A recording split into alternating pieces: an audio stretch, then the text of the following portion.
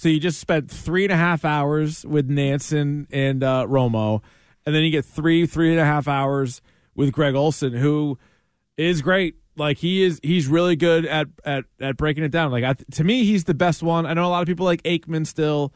I like Greg Olsen. What do you think happens with Olsen? Because my prediction all along was that Tom Brady will never call a game. Like I think it was like a big to-do with Fox. They'll rework it somehow. He'll be like an ambassador. He'll work for Fox. He'll do special appearances. I don't think he's going to do a 17-game schedule, the playoffs, and the Super Bowl every 4 years. I just don't see Tom Brady doing that. For $37.5 million? I don't know. It's a lot of zeros. I'm sure he's hurting for money right now, too. I know, but it seems like he's also not shy about making it as well. And I think all those zeros can be pretty persuasive.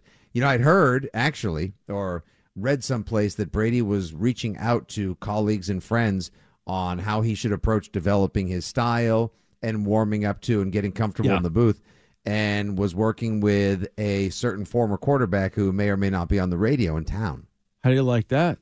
How do you like that? Unicorns, show ponies, where's the goat? So there you go. And he was caught having dinner with Aaron Andrews. Remember that? And they're like, oh, he's getting used to all the stuff on Fox. Right. I can't imagine he does it long term if he does it at all, but we'll see. I mean, we'll see what happens. So what happens? You asked Greg. What happens to Olsen? Happens? Okay.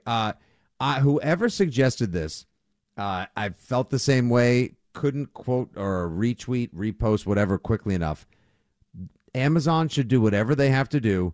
Contact Fox, trade something. I don't know. Here, we'll trade you the rights to Tumbleleaf or the Reacher series, or tell you what, Fox, we'll trade you the boys. Yeah, we'll trade you the boys.